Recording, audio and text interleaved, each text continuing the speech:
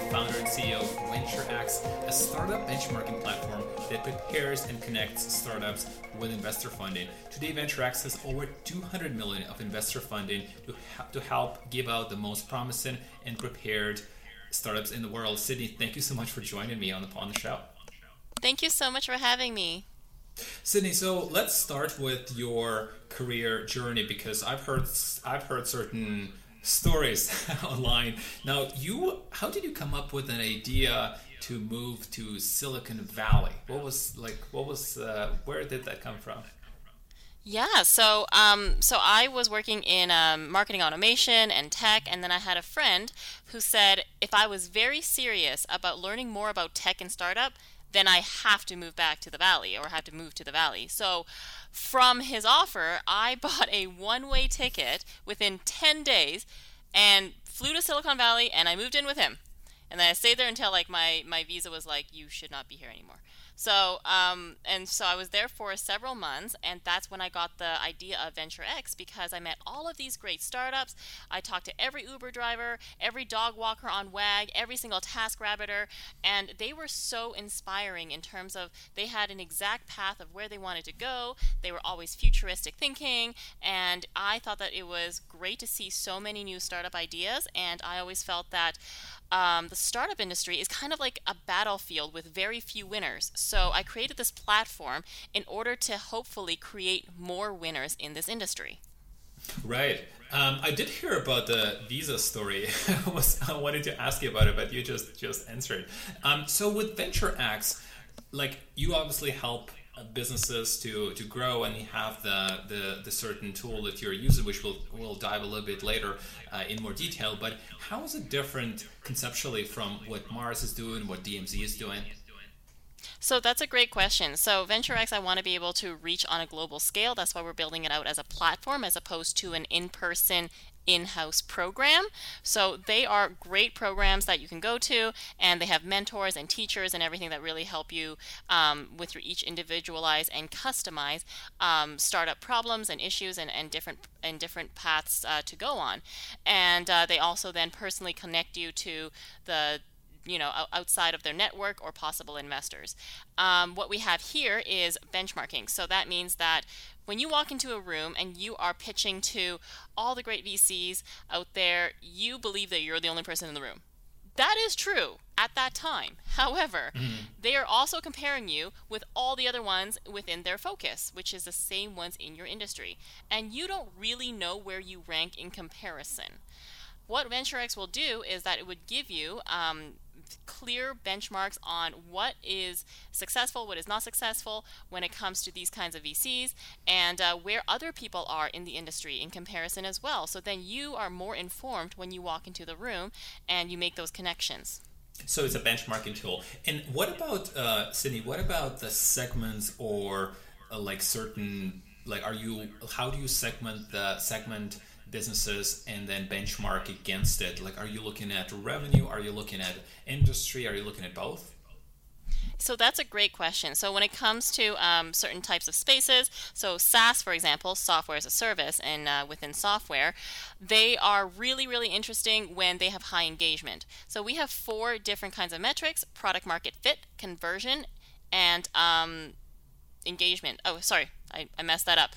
We have runway, we have conversion, and we have engagement. So what that means is that how many leads do you have that are converting, and how are the leads using it in terms of usage as well as retention. So when it comes to software as a service, for example, you could have one person who is ordering from your food delivery app. I'm using that because it's a common example. You and I both have it. Of course.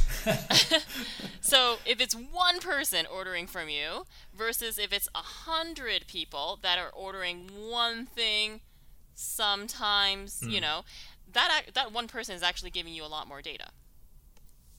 Totally. Sydney, what are the, you worked with a lot of entrepreneurs and you talked to a lot of them in the Valley, here in Montreal. What are some of the common mistakes do you see when somebody is building their businesses? Is it the fact that they're not looking at the cash and they're running out of it, or is it they're not focusing on the product market fit, or they're trying to monetize too early? What are some of the patterns did you find? So the biggest one really is product market fit, and the second one would be financials. So we have one of the metrics being runway. So how many months does your company have left before you run out of cash? So QuickBooks did a great study that over 90% of companies in our province are financially illiterate, and over 50% in Canada are financially illiterate, which does not give a really good threshold right there. But that also tells you that they lack the resources and the support and everything. So when a lot of people say I don't have money, it could mean a lot of different things. It could mean that you didn't have the right co-founder. It could mean that you took too much time to find your product market fit, or it could mean that you're just not very good at managing money. That could also be true. So for all of these reasons, the reason we have these different metrics in order to score you and benchmark you is that all of these numbers tells a story. Your data doesn't lie. You can find out a lot from a person from the way that they spend their money, because it's also going to be the way that they spend the investors' money. Oh, absolutely. That's definitely a great way to look at it. So it's all about long-term versus short-term vision, and especially when you're building a business, how an entrepreneur who are just starting out can find the right balance of like long-term and short-term. Do I just try to find my first customers, or do I try to find or maybe satisfy an enterprise custom deal and build a customized product? How do you think they should approach it? That's a great question. When you find your first customer, big or small, they're going to teach you a tremendous amount. I think it was Robert Herjavec from Dragon's Den and Shark Tank who once said that I'm not trying to build a business. I'm trying to find a customer, or I'm trying to build a customer, right? Mm-hmm. So that one customer, if they are able to give you $1 for anything, that is your business. Yeah. That is your business. So what's really interesting is that a lot of people build crazy functionality. They can build 5, 6, 7, 8 different kinds of features for something, and then they'll find out their customer's only paying for one. They didn't actually need the other 4. That's very possible, and you would have spent all of this money building, right? If you are paying attention to selling something to one customer and seeing if it's the same thing that the second customer is interested in, that's your trend. You just keep going from there. I find when you are building something and it's free, everybody needs everything. I need to sync to Evernote. I need Zapier integration. But whenever you ask, "Oh, are you going to pay for it?" that just is such a different response. Yeah, ask for $1. I think Noah Kagan is one of my favorite entrepreneurs from Silicon Valley, and he does this really funny bit. You guys got to check it out online. It's on YouTube, right. And it was something about teaching engineers how to sell. So he was at Santa Monica University or something, and just tried to prove how doable product market fit is. You don't need an MBA, but you need it to see if you could sell. Absolutely. You turned down funding 4 times for Venture-X because the platform has room to grow. Explain, how do you see it, and what advantage does it give you to hold off the rounds of investment? The advantage is to talk about it here. I was offered funding from different institutions that I turned down because I knew that it was too early. I am sitting in a unique position where I get to see other startups, and I get to see their journeys to success and to failure and what that looks like. And I know that a lot of them that I have seen got funding too early. So they themselves were at a valuation which would be unfair to them, and it was not what they envisioned. I knew where my product had to be before right. I could ask someone else for money in a way that was comfortable for me. And sometimes if you are really desperate for money, if you really believe that you need this, you need someone else's, XYZ, you need their expertise, you need their resources, you need their money, you may not always get to see that long journey that you envisioned, that path that you set out to have for yourself, for your team, and you could go down the wrong path if you take it too early, because it's more about your story and when you want to introduce new characters to help you tell that story. Definitely. So walk me through the Venture-X process. Like, if it's a startup, they're just starting out, they're maybe like in super early stages. How do they sign up for your tool? And then what are some of the initial data that they're looking at? And how do they have to like what is the step-by-step process, or what do they have to figure out to take action on? Yeah, so what they do is that they sign up for Venture X, which means that they fill out their basic information, which is their leads, their conversions, and things like that. We don't ask for specific customer lists or anything like that at this stage, and how they are signing on. And we also have a QuickBooks integration, which means that you can sign into your QuickBooks and it would automatically put in your runway information. So it would calculate your burn rate per month, and then it would tell you how many months you have left and things like that. And then right away you'll get to see on the dashboard with these three major metrics, the runway, conversion, and engagement, how you are doing in comparison to others in your industry and sub-industry. And then from there, you would get the option to submit for funding now or later. So if you come on and you see that you're not really hitting those benchmarks just yet, you might want to wait a little bit and see which metric is doing the worst or which one's doing the best and which one you could improve today, things like that. So that's kind of how they incrementally get feedback from a real-time basis.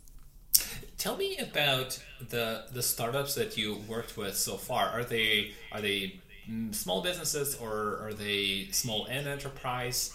Do you have a preference for the certain type of industry? Yeah, so we help fund between $100,000 to $2 million in about seed stage funding.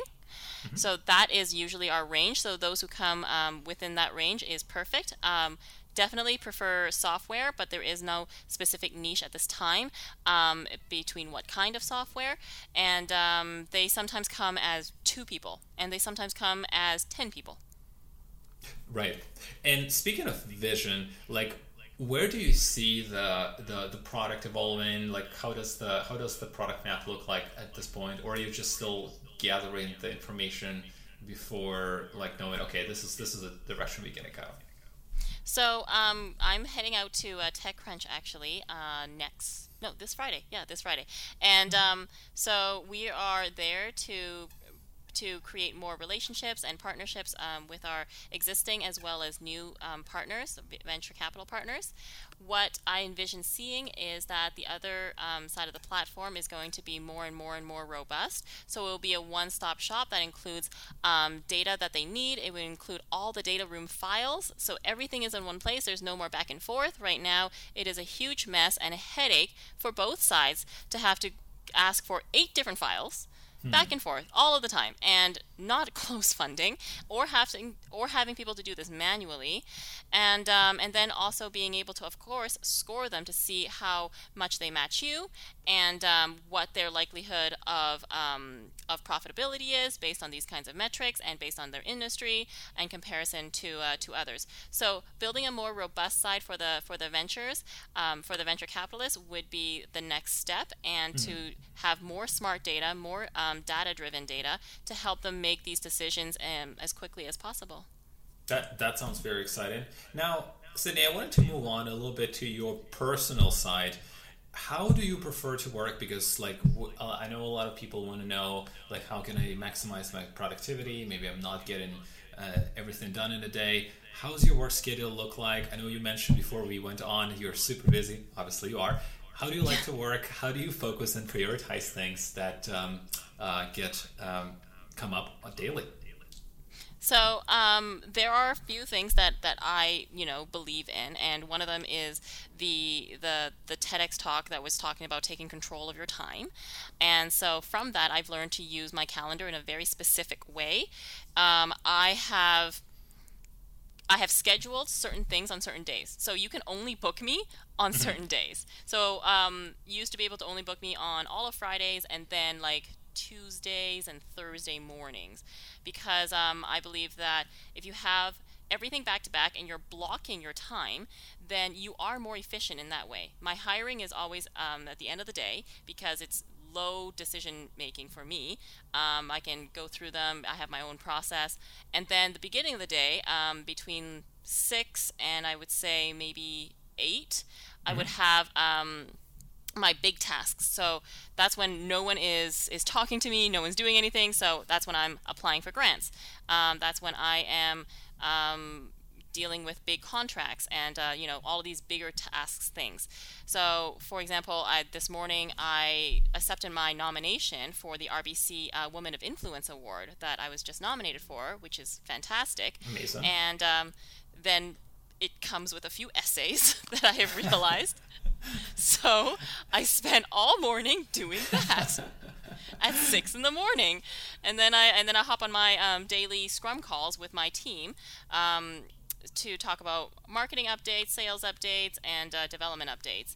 And then they have their tasks for the day. I've always been used to being a remote worker for my last 3 jobs, so working from anywhere is very normal for me. Working from an office is now super foreign for me. It's Oh yeah, you get used to this, right?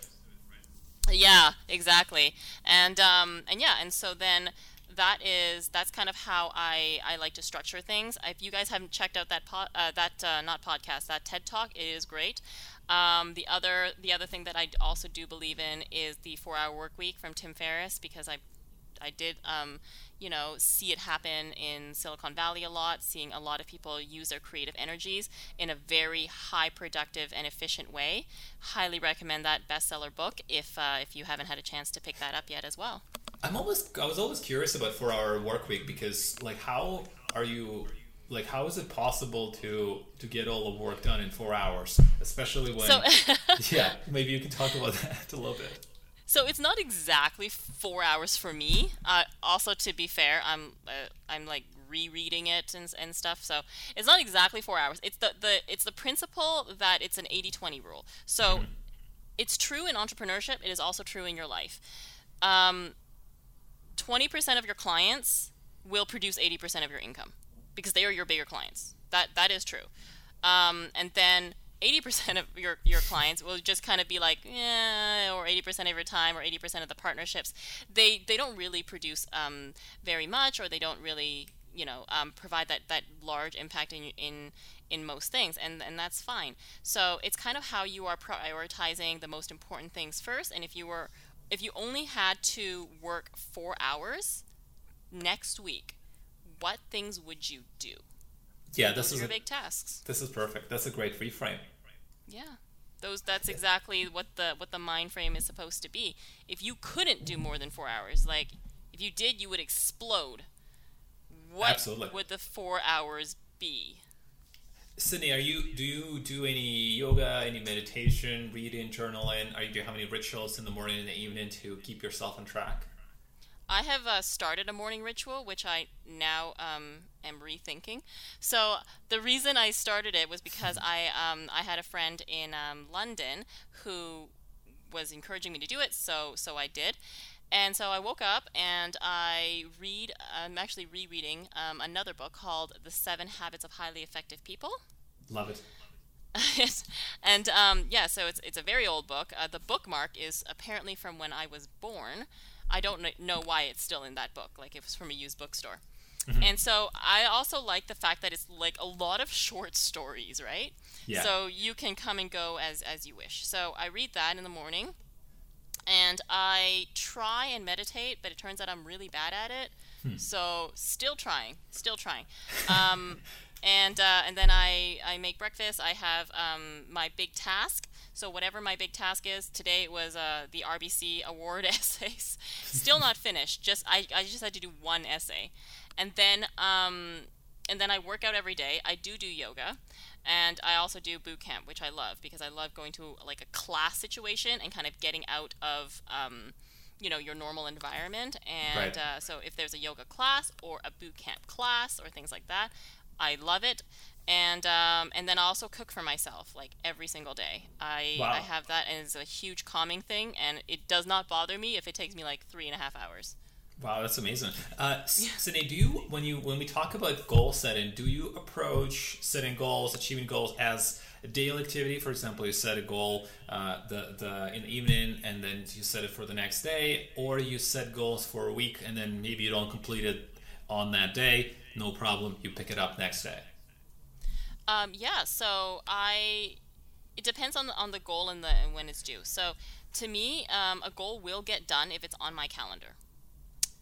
If it's on my vision board, which I do have now, it will less likely be done unless it's in a real bite size, right? Right. And so I think Warren Buffett had said that you're supposed to make a list of 20 things, and then you remove the last 15 because you're really only going to do 5 in your whole life. I remember that. Yeah. It was really interesting, and so the ones that you actually put on your calendar are the things that you'll get done. So if I knew that I was having something that was due at the end of this week, I would schedule time in during my big tasks because I don't know exactly what's going to come on in the rest of the day, and that would be it. And then for my afternoons and evenings and things like that, I have more my rituals as opposed to goals, because my rituals will help me go to sleep, it will help me wake up, and exercise, all of these other things. But Totally. I also know, like, if you are more of a morning person or a night person, that's when you should adjust your goals. Totally, I cannot agree more. Now, you did mention Stephen Covey, 7 Habits of Highly Successful People. Are there any other favorite books on business or on marketing that you read that you would recommend? Let me think. Yes, Dale Carnegie. So I love that, and I really love the audio version. It sounds like it's like from Old England or something. It's really great. Tim Ferriss, the 4-Hour Chef, I also did read that. So because I love to cook so much, it takes a lot of time. So part of that book teaches you how to cook faster. And I thought this would be impossible to do. Wow. And he's explaining how you would make, I think, like a 5-course meal or something, but just faster. I need that. I thought it was so great. And then I also read fun books like Aziz Ansari and things like that. It's really fun. That's awesome. That's very cool. Sydney, where is everybody can find you online? They can find me on social media or on the website. So www.venturex.ca. So that's VENTURX.ca. On Facebook, we have VentureX_team, as well as our Medium blog, Twitter, and Instagram. It's all the same, VentureX team. And we will link all the resources below. So if you would like to follow Sydney's journey and what she's working on, what startup she's working on, any latest updates on VentureX, you'll be able to do it right below the show notes. Sydney, thank you so much for coming on the podcast. Really love your story. Great insights, great takeaways. We've got some cool book recommendations, and I will definitely learn how to cook faster, which is awesome. Great. Thank you so much. Thanks, Sydney.